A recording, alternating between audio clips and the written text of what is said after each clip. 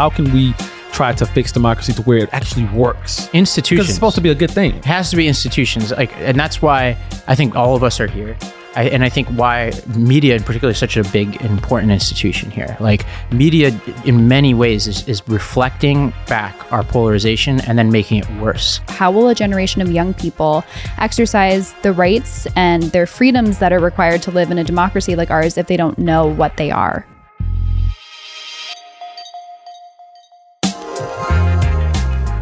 Welcome to The Lost Debate, a show for political eclectics. I'm Robbie Gupta. I'm Corey Bradford. And I'm Ricky Schlott. Well, Corey, what do we have today? Well, we got a packed show today. Democracy is in decline around the world, according to new analysis. We'll talk about the reasons why.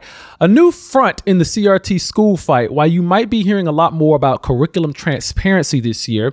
And finally, police arrest 2 hackers accused of laundering over $4 billion worth of stolen Bitcoin. All the weird details surrounding that story. But first things first. Last week, Twitter and several mainstream media outlets piled on comedian Dave Chappelle. Headlines claimed that Chappelle helped kill an affordable housing plan in his Ohio hometown. A video also surfaced of Chappelle appearing at his local village council with an ultimatum. Hi, I'm Dave Chappelle. I just want to say, and Marianne, I can talk to you about this privately. I don't know why the village council would be afraid of litigation from a $24 million a year company while they X out a $65 million a year company. I cannot believe you would make me audition for you. You look like clowns. I am not bluffing. I will take it all off the table. That's all. Thank you. So was Dave really trying to kill an affordable housing plan? Well, after diving into the village's meeting minutes, videos, local news sources, and the developer's proposal, we found this story to be much more complicated.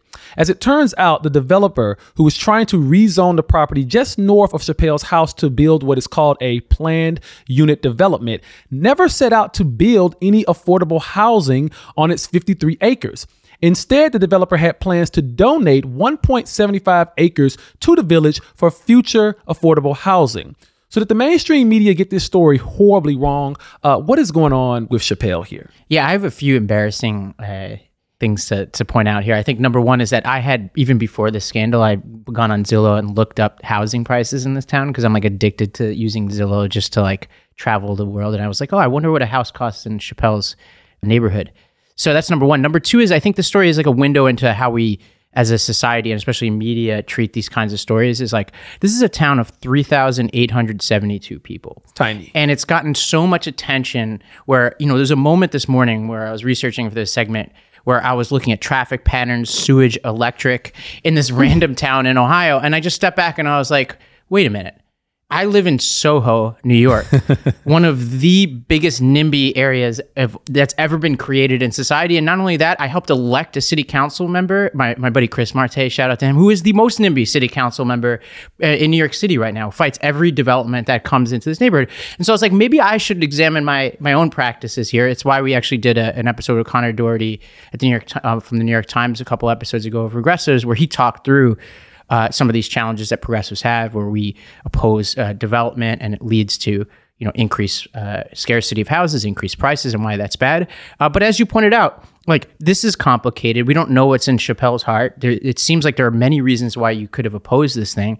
And what I would ask people is take some of that energy that you were bringing to Chappelle and maybe figure out what's going on in your neighborhood down the street from you and maybe examine and change your practices. That's certainly what I'm trying to do here.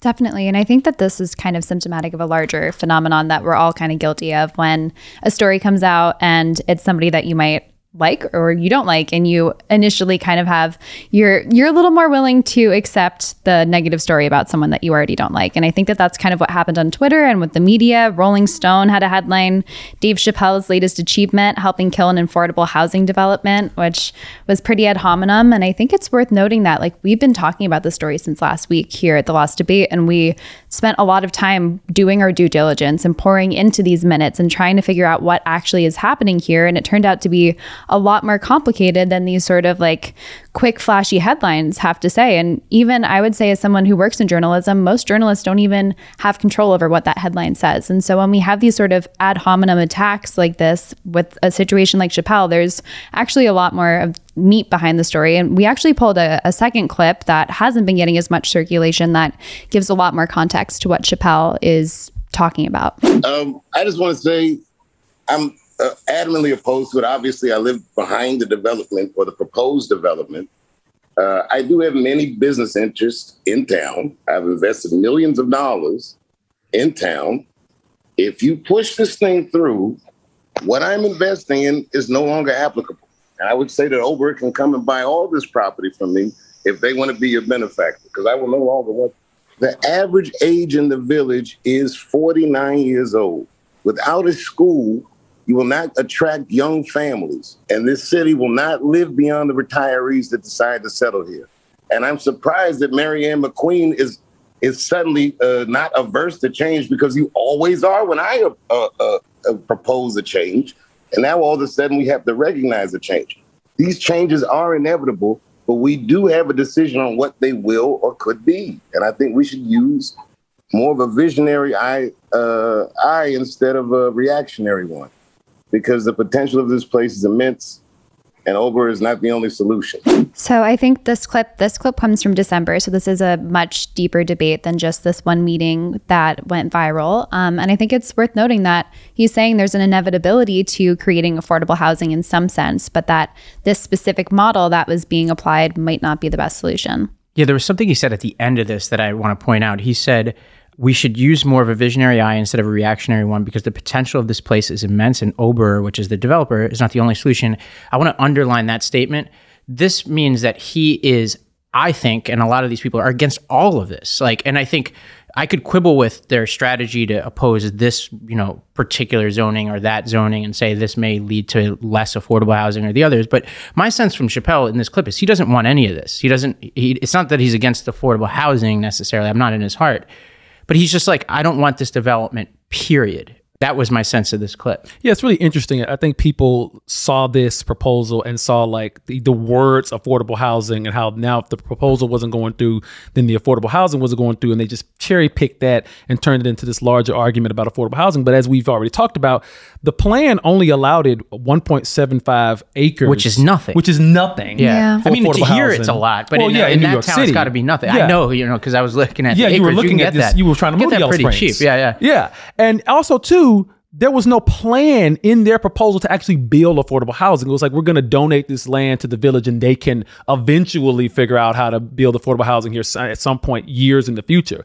So it's not like he was physically killing affordable housing. It almost reminds me of like high school when if there was Marianne, somebody, Marianne at it again. Well, Marianne's at it again, but also too, it reminds me if you were somebody in high school that you didn't like and you heard a rumor about them that was just salacious and everything like that. You'd be like, oh, I could totally believe that because that guy's a jerk. So that's what this is kind of. It just sounds like all of the people, the detractors here who hate Chappelle, they piled onto the story because of previous things that they didn't like about Chappelle, but it had nothing to really do with this tiny town's actual politics. Yeah. Well, before we go on, Corey, walk us through this visual that you helped create with the help of our team, just to give a sense of why Chappelle is particularly animated about this development. Well, I'm not going to take credit for this. We have a wonderful editor and producer here, Nick, who helped make this picture, and basically, as you can see on your screen right now. Yeah, for those who are listening along. For those listening, we're basically showing what the development would look like. And it is like literally, when we say in Chappelle's backyard,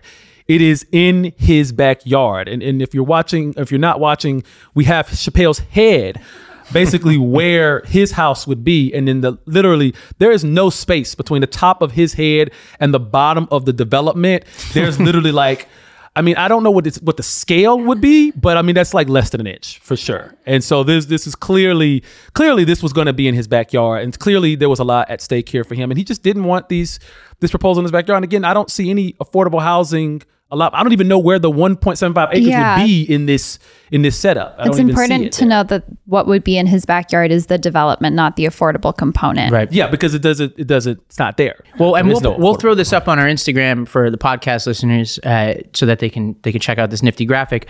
I think one thing just to close the book on this is hopefully we can use this story to educate people about some of like the affordable housing issues around this country. And so, for example, there was this debate around, well, there's only luxury homes going in here. And that's one example of an issue and trend that I would pull out and say, all right, well, that's relevant for people everywhere. If you live in San Francisco, Seattle, New York, et cetera, often people, like my councilman, will be like, this is a luxury tower, and therefore it's not going to make an impact on affordable housing. And what I have heard credible critics say back is, well, there's a downstream effect. If you build more luxury houses, then the other apartments, houses, wherever you live, downstream from that will become more affordable over time if you just increase the overall stock. Kind of sounds like trickle-down economics. Yeah, well, you could think about it in New York, right? For example, like a lot of these apartments that we're renting now were way, way, way cheaper before, right? So it's not like there's any fancy components to these apartments. It's just that their value keeps going up because of the scarcity. Right. So I think let's say you build this quote unquote luxury apartments down the street from here and you double the supply in Soho, then theoretically the places like where we are right now, where my apartment would be cheaper. That's an argument. Now, there's probably good counters to that, but I think like if we get out of this debate, like a more nuanced version of these debates around the country, that would be an improvement, I would say. Now on to our next story. Democracy is on the decline around the globe. Just under 46% of the world's population lives in a democracy, down from 49.4% in 2020. The 2021 report by the Economist Intelligence Unit sets a record low score for democracy around the world in the biggest one-year drop they've recorded since 2010. The reasons for democracy's global decline are complex: socio-political trends, pandemic aftershocks, stress on the global economy, and conflicts around the world, just to name a few. But the overall takeaway is pretty clear. Democracy is not strong in the world right now. So let's take a look at this from different perspectives. Ricky, the United States prides itself as a strong democracy. We talk about spreading democracy around the world, usually by force. But are we really holding up true democratic values right now? Well, according to this analysis, it seems like we're on the decline. We've been deemed a flawed democracy. We're number 26 worldwide. Our neighbors in the ranking are Chile and Estonia, just to give a sense. I don't think most people would have expected that as American citizens. And the categories that they break down are the electoral process, political participation, civil liberties, the functioning of government, and political culture. And the places where we had huge losses are political culture and functioning of government. And I think, in terms of the functioning of government, it's pretty obvious to anyone living in this country, with January 6th, with the Russian collusion narrative. It's gone from bad to worse in terms of people not trusting our democracy for a variety of reasons on a variety of sides of the political spectrum. Leading up to the 2020 election, 1 in 5 partisans on either party believed that violence was at least a little bit justified if their party lost, which is super frightening. We have the issue with gerrymandering and the way that our two-party system has kind of incentivized politicians to be at the most extreme versions of their parties. The large and I feel growing middle of the country is not being represented politically, and our parties keep driving further and further apart. And then in terms of the issues of political culture, I think that's pretty obvious. That's essentially why we're here and we have this company, is because we have a partisan media, we have social media that's driving people further and further apart. I'd imagine that the pandemic and locking down and really only getting information and not talking to people through these lenses made things even worse. And we're at a place where 53% of Republicans say they have Democrat friends and 32% of Democrats say that they have Republican friends. So we're not talking to the other side. We're afraid to air our beliefs. A lot of mainstream beliefs are considered beyond the pale. Almost 2/3 of Americans say they're not comfortable speaking their minds politically in some contexts. And so if the issues that are on the table for our country to be grappling with can't even be discussed, I'm not surprised to see that we're lowering in the rankings. Yeah, that political culture number really jumps out to me. There was this data from this Varieties of Democracy Institute, and they've been tracking data from 1980 to 2020, and they rank regions and countries on a 0 to 4 scale. And 0 means that political groups interact in a friendly manner, and 4 means that they interact in a hostile manner. And what's really interesting to me is that around 1980, we were around 1.5 on that scale, meaning we're relatively friendly with people who have different beliefs than us. And now we're approaching 4. So that means that we've gone from friendly to hostile in my lifetime, because I'm older than both of you. And that's really scary. And I think a lot of us who've been around long enough can feel it, right? Like political discussions, especially I trace this back to pre-Iraq war, used to be fun. Like you would be able to debate about the tax rate, and you know, like everything felt like almost like a West Wing episode. And now everything feels so existential and hostile and personal. Yeah. And nobody's trying to persuade each other anymore. And Ricky, I want to underline what you said. This is why we start this company, is like we have a theory that there actually is a group of people out there who are dying for nuanced discussion. They don't want to be manipulated. They don't want to fly a flag. They may have like strong beliefs when they go to the ballot box. And so like, they may be averse to like, you know, fake ballots, but they want people to actually try to figure out the issues in real time with some attempt at objectivity. Yeah, but it's not just a problem in America. I mean, this is globally, we're seeing a drop in this democracy index. I know you were doing some research about India, and you were telling me some crazy stats about what's going on in their government, because technically they are a democracy, but they're considered a flawed democracy like us. And so tell me a little bit what's going on over there. Yeah, the economist who also put together this report had a separate article in the same issue and the title of this article was "The Organs of India's Democracy Are Decaying." And if you look into this data, it's really scary. India, strangely, in this past year, went up in this ranking, but over the past few years has dropped pretty precipitously. And there was this one data point that really blew my mind, and this is from the Association for Democratic Reforms. They say that a record 43% of members of parliament who won seats in the 2019 general election in India had been charged with a crime. Wow. 43%. 29% were booked for grave offenses such as rape and murder. So that's a 109% increase from the cohort 10 years earlier. And here's the kicker. A candidate with a criminal record is 3 times more likely to win than one without. So crime is literally paying in India. This is a country with 1.38 billion people, the world's largest democracy. And so this report, which, you know, focuses a lot on China and China's rise and its influence, is now we have that problem, but then at the same time, our world's largest democracy is decaying. And as Ricky described, the world's most powerful democracy is decaying as well.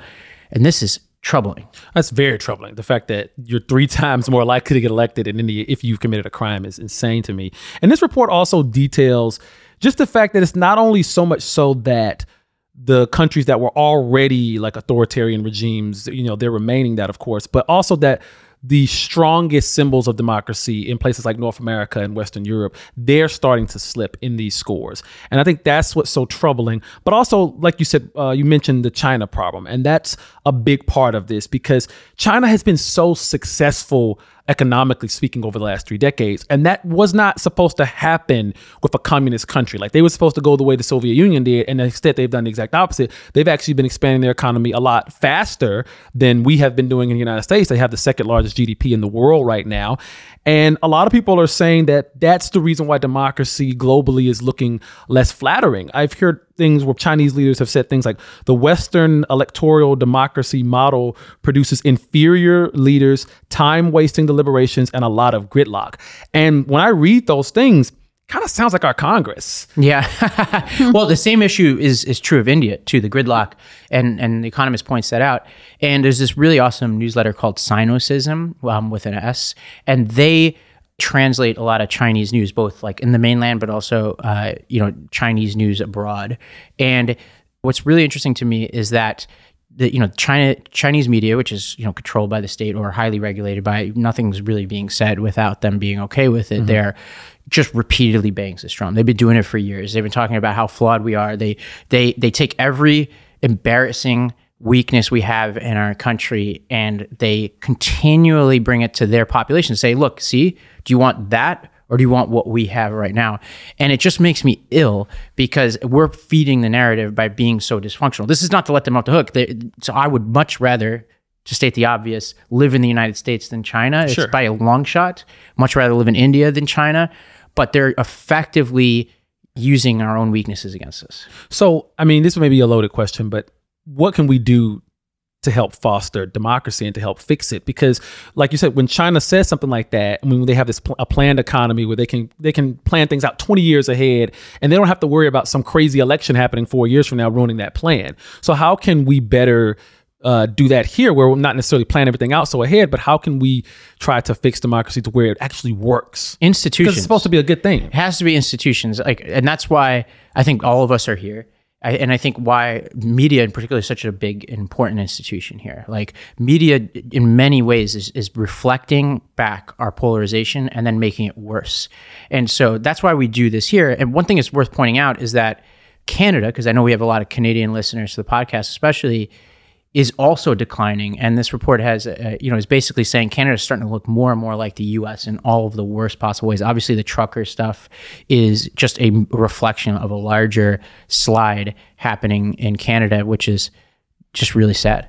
Yeah, and I think it also requires kind of like a societal rededication and redirection towards the tenets of democracy. And, I think as a young person, seeing my generation, the way that our attitudes towards different opinions, towards free speech, towards tolerating difference is in some ways on a deeper and more philosophical level really low. And I think, we're several generations away from the founding of these democracies. Like, I mean, nobody alive remembers the need and necessity for freedoms in America, for free speech, for these values that are so central. And I think that our education system needs to recommit to classical liberalism, to pluralism, to free speech, to the values that are so fundamental. And if that means civics education, I think that's super important, because how will a generation of young people exercise the rights and their freedoms that are required to live in a democracy like ours if they don't know what they are? Yeah, there's like a ticket that you need to punch in a lot of neighborhoods around this country to even be in polite company. And the kinds of things that you need to do to jump through those hoops are getting more and more elaborate. And I can speak of it from progressive New York, for example. Like if you're anti-abortion, if you're pro quote unquote police or anti-reform of the police, if you want to lower taxes, I mean, you start to go down this list and you'll say, like, if you have any of these beliefs, you're not allowed into this, to the conversation, to a friend group or whatever. And I think that's super destructive. And we're starting to like self-segregate into ideological clans, and that can't be good. No, absolutely not. And in Alabama, it's the reverse. Like if you're pro-abortion, you wouldn't be allowed in that. If you're against guns, you wouldn't be allowed in certain groups. So it's definitely a problem. But Ricky, you mentioned education, and that's actually what our next story is going to be about. The fight over critical race theory in schools is moving to a new front: curriculum transparency. At least a dozen states have proposed legislation that would require teachers to post their lesson plans online. Now, supporters say parents have a full right to the fullest possible picture of what their children are learning. Opponents say it piles on unnecessary bureaucracy on teachers and could quickly lead to censorship in the classroom. Our resident, a former school principal here. Well, you said it, not me. Can lead us, so that doesn't check the bingo cards. Can lead us in this discussion. So what do you think about this idea of curriculum transparency? So I think to take a step back about CRT generally, there are different sort of phases of this, right? There was the original term, which was like this legal term that really wasn't in widespread use. But most recently, CRT has come to take on a much broader meaning that includes a whole bunch of different things. And most recently, and this was a big flashpoint in the Virginia elections, the CRT debate centered a lot around the curriculum being used in the classrooms and the trainings of teachers. And we'll get to some of the hotter debates about that today. But essentially, they're pulling curriculum out of classrooms and trainings and saying this curriculum is either trying to say that to use immutable characteristics to describe students and separate them, or tell them to feel guilty about who they are, or that kind of stuff. And then there was this second wave, which is the book banning stuff that we've covered before, where parents elected officials, et cetera, are trying to pull books off of shelves. And as we've reported on, and many others have, the trend is towards increased levels of activity there, where more and more books are being pulled off the shelves. So those are sort of two first phases. Now we're on this third phase, which is the transparency phase, where some prominent figures in this debate on the right are signaling that they're going to be pushing pieces of legislation around the country to say, all right, teachers got to put up their curriculum. Teachers need to talk about what books they're using ahead of time. And the strategy here is very transparent. So Christopher Rufo, who's like in many ways, people describe as like the father of this modern strategy from the right on curriculum transparency, basically did a tweet storm where he described in detail what they're planning to do. And I'll come back to those tweets in a second, but it's just very clear. This is a debate where they're trying to get liberals to oppose transparency. That's what this is about. Interesting.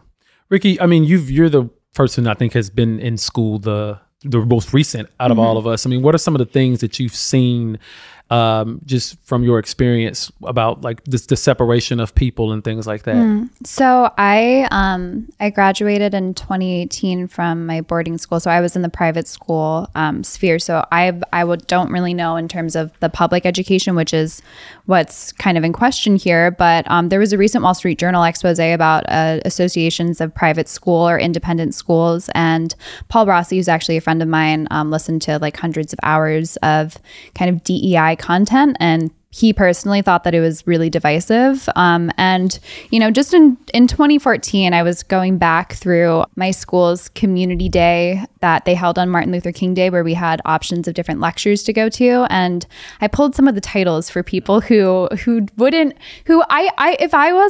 I didn't have this life experience, I would look back at this and all this debate and say, well, this sounds like a lot of mumbo jumbo, and like maybe the CRT thing's overblown, or maybe there's not weird stuff going on in school. Wow.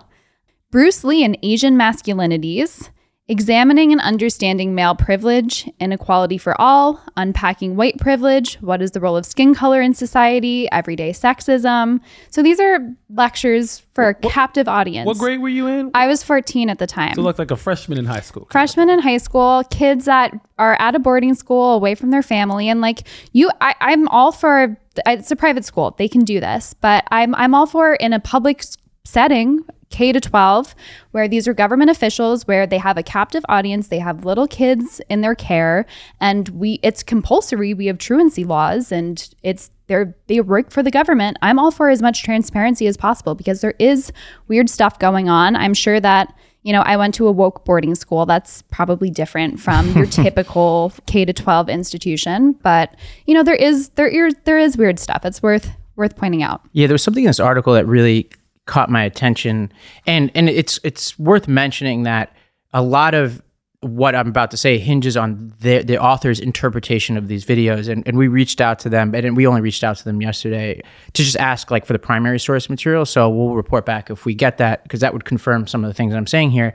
But one thing that they found, and I've seen other examples of this from around the country, but they say that within this training that they viewed, this is a quote: perfectionism, punctuality, urgency, niceness, worship of the written word, progress, objectivity, rigor, individualism, capitalism, and liberalism are some of the characteristics of white supremacy culture in need of elimination. Now, I've seen this kind of stuff around the country, and it rhymes a little bit with actual things that people like Teach for America were pushing at the time when I was working in schools. And my problem here is punctuality. So you're saying like showing up on time, that's racist in and of itself to say that that's white supremacy. Or objectivity, the written word, like you're telling people who are working in K to 12 schools that the written word is white supremacy? Well, we have to take that with a grain of salt, because this is one person's observation of these things, and these are the adjectives they decided to describe these things with.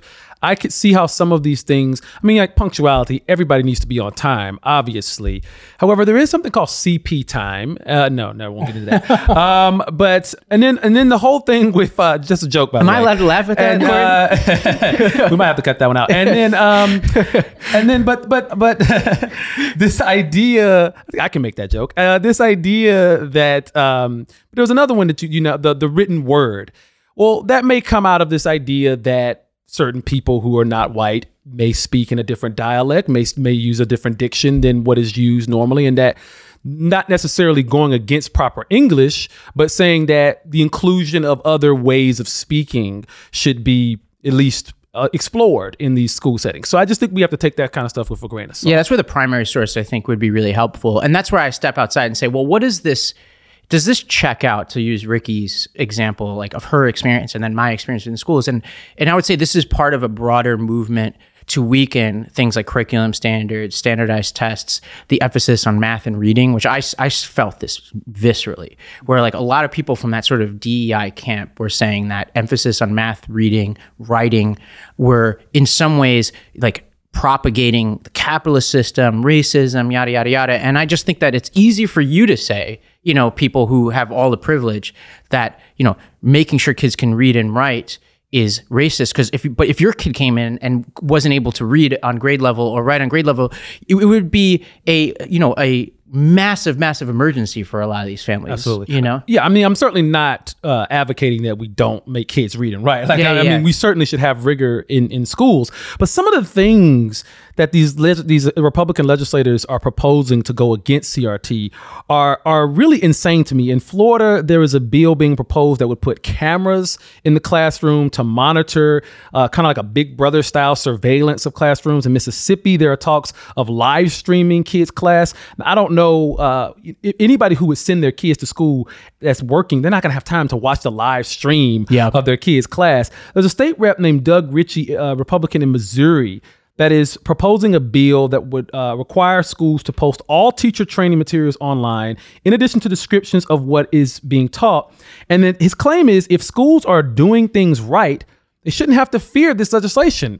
But I mean, that could be said about gun control. Well, if you're not a criminal, you shouldn't have to fear gun control. You could say that about every. You could say that about anything. Yeah, they could audit my finances every day and use that argument. You know, and be like, oh, well, what do you have to worry about? Exactly. So here's, and this is, I think, really important. There's a line that a lot of these legislators are crossing. And let's talk about one side of the line first, which is, I think, the stuff that I think is legitimate about transparency. So I think it's helpful for schools when they post the curriculum being used in the classroom in a way that parents can access, you know, because that allows parents to help their kids. It allows them, you know, other parents to collaborate. If I were designing a system, I would provide an easy way for teachers to provide that transparency without like, you know, onerous requirements that it needs to be up that very day and that it needs to, you know, and that like every single little piece of paper needs to be up there, right? But you could probably keep it manageable.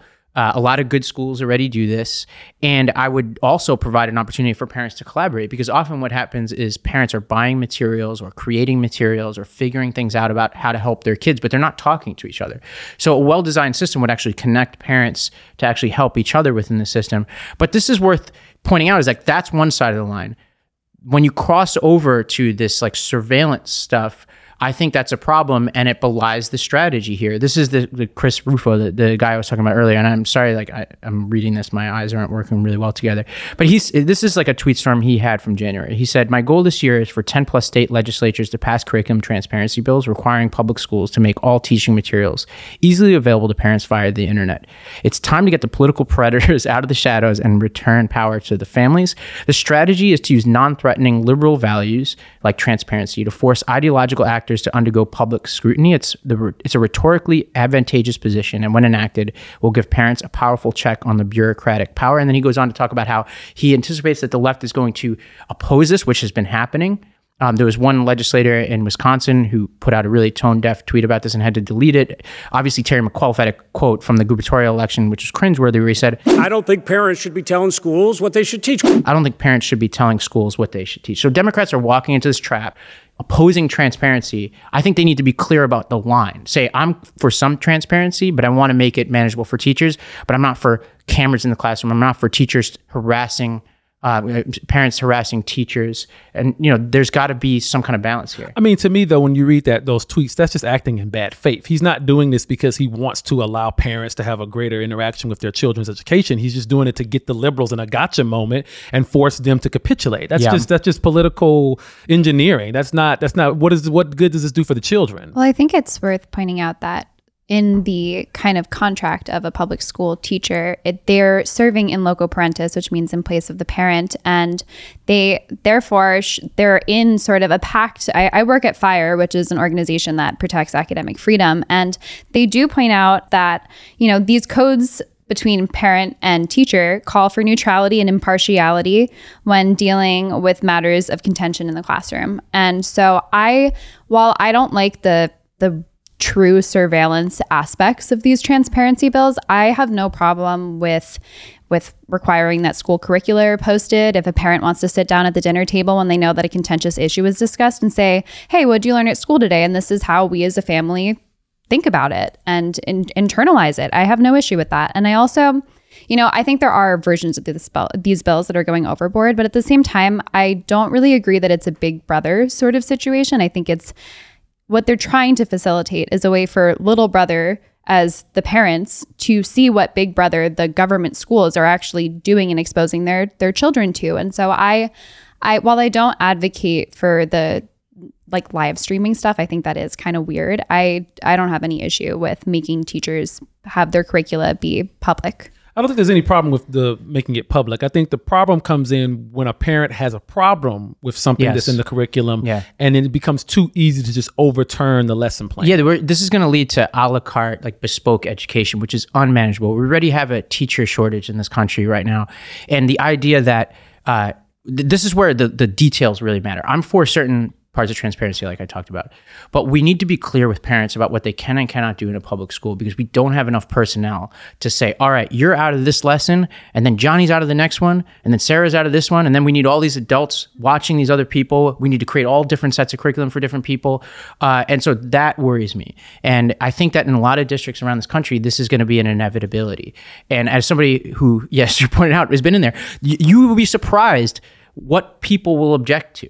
There are people who object to certain math problems, especially when the Common Core was happening. Some parents were like, this is ridiculous. This conceptual math is an Obama conspiracy or something. And then, am I supposed to opt your kid out of this test because of that? That's crazy to me, So that's what I'm worried about. So I do think my advice to progressives here is embrace, don't oppose transparency writ large, but just tailor these things to make them sensible. And you can actually leverage this to make schools better. Even Randy Weingarten pointed out that good schools already do this. So my point to her would be, well, if good schools already do it, what can we do to make all schools do it? Well, that's a good point. And hopefully this improves education in America and doesn't destroy it. Now on to a story about Bitcoin. Two eccentric hackers with colorful backgrounds were arrested last week for conspiring to launder $4.5 billion, billion with a B, worth of stolen Bitcoin. The Bitcoin was stolen back in 2016 during a hack that targeted Bitfinex, a major crypto exchange at the time. Now, the stolen money represented 1/6 of all Bitcoin trading value in the world at that point. It took officials over 5 years to track this married couple down. The suspects, Ilya Lichtenstein, aka Dutch, and Heather Morgan. To make it even weirder, Morgan is also a rapper. She goes by the stage name Razzle Khan, and she can be seen in music videos defending her title as the, quote, crocodile of Wall Street. This song is for the entrepreneurs and hackers, all the misfits and smart slackers. What? Razzle Khan, the Versace better win. Come real far, but don't know where I'm heading. Motherfucking crocodile of Wall Street. Okay. So naturally, Netflix ordered the rights for a documentary 3 days after the couple's arrest. Crypto has obviously come a long way since 2016, but critics say its primary use is still for crimes like this. Does this story back up that theory? Ravi, take me into the demented and savage world of Razzle Khan. All right. So a couple things about this story. One is this couple, especially, what's her name? Heather. Heather is it's almost like 2021 as a person. It's only a person who could only exist in the year 2021. It's this woman there's no other possible time, even early 2020. It's just, she is so specific to the time period we exist right now. So this movie is going to be amazing. I think she has a long, future in federal prison ahead of her. and my brother, he's a federal corrections officer. Maybe he'll get her. Yeah. And we'll get some stories about that. Awesome. But I do think there's a couple things noteworthy to point out about the story. Number one is that she's out on bond. How is that possible? This is $1 billion heist. If there ever was, and there may be some simple explanation for this, but if there ever was an explanation, a data point to suggest that we need massive bail reform, it's this, because it's like, what is the purpose of bail? Like at this point, like why would anybody else be stuck in prison? What's the explanation for that? And she's allowed out on $1 billion heist. Talk about a flight crazy to me, risk. right? Like, I mean, obviously there's violent and nonviolent crime, but my assumption is that there's some nonviolent people, awaiting trial in prison and jail. That is puzzling to me. The second thing is this question that you pointed out, which is the use case debate, right? Like, why is this goofy story important? Because people use these examples to say, all right, Bitcoin, its primary use case is for criminal activity like this. That's what people say. And so we looked this up. And so in 2021, the total transaction value for all cryptocurrency hit a record $15.8 trillion. So that was up 567%. An estimated 14 billion of that cryptocurrency was used for illicit transactions in 2021. So that actually represents an all-time low when compared to the share of all total cryptocurrency. So this is the lowest level of illegal transactions in cryptocurrency we've ever had. And I have I'm not a maximalist on cryptocurrency. I think there are all sorts of questions that need to be answered about it. But this whole criminal activity thing, I think it hasn't borne fruit. It certainly seems true of the early days, like, the American Kingpin stuff, like the Silk Road and all of that, if you were following those stories. But I don't think it's true anymore. But also Pablo Escobar had, warehouses full of cash. Like, that didn't mean that cash was bad. It just means that we need to have certain guidelines in place to follow the flow of money. Congress is on it a little bit.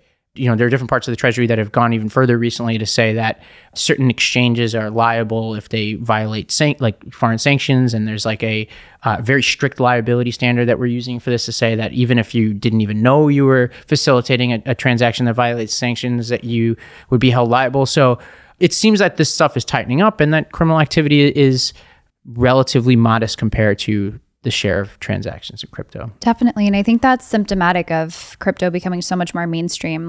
Obviously, the percentage of criminal activity is still concerning.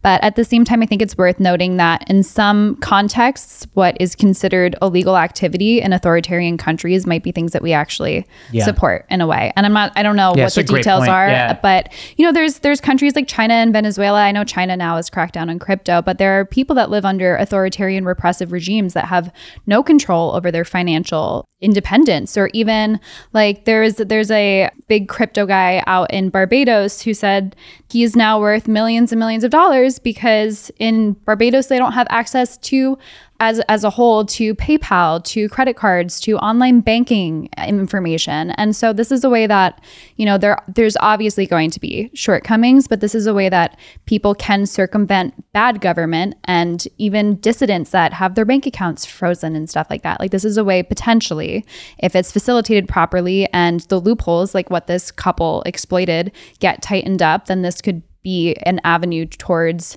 truly worldwide economic freedom for people. Yeah, I think Richie Torres, the congressman, he made some points similar to that when about they talked remittances, about but when they talked about Bitcoin in the House. The rap video, I don't think that did her any favors, to Heather Morgan, because in it she literally says shout out to the entrepreneurs and the hackers. It's kind of like, I don't know what it is about rap that leads people to admit their crimes in it. I have a feeling she's going to be dead to rights without this video, but she's also a former Forbes contributor, and she wrote a ton of articles about cybersecurity and stuff, and she was just out in the open talking about exactly what she was doing. This is going to be a great Netflix series. Well, I point out a couple of things. I want to just underscore what Ricky, you said, because I hadn't thought about this. If you're somebody trying to escape North Korea and you have to pay Chinese nationals, for instance, to help smuggle you over the border and get to safety and all that, and you're paying in crypto, that's a great illegal use case of cryptocurrency. And Corey, we were talking about remittances. This is a big part of this debate, sending money back to your home country. If you've ever tried to facilitate these transactions, it's like more paperwork than trying to adopt a child.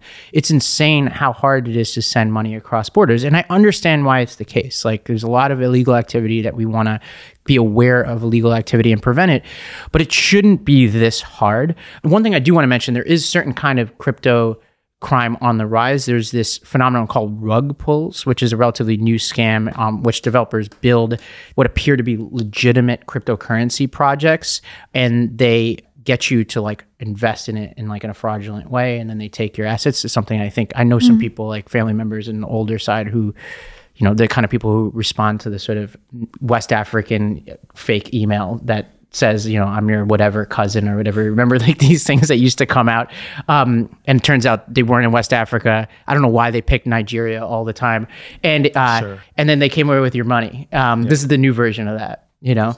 Very interesting. Yeah. I don't know why they picked Nigeria. You think they would pick like I don't know, like. Are you guys old enough to get that reference? No, Did you get those emails? I've gotten the emails. I've gotten the emails before. Like, I'm a Nigerian prince. You have to help me. Oh yeah, that's what it was. The Nigerian prince. I've gotten those emails before. They always came from Hotmail. So I'm just wondering why that was the story. But I know some people who versions of that fell for that and gave passwords away, bank accounts, things like that. Yeah. So Definitely. it's crazy. There's some Dr. Phil episodes about it. Also, the IRS never calls you. It's tax season.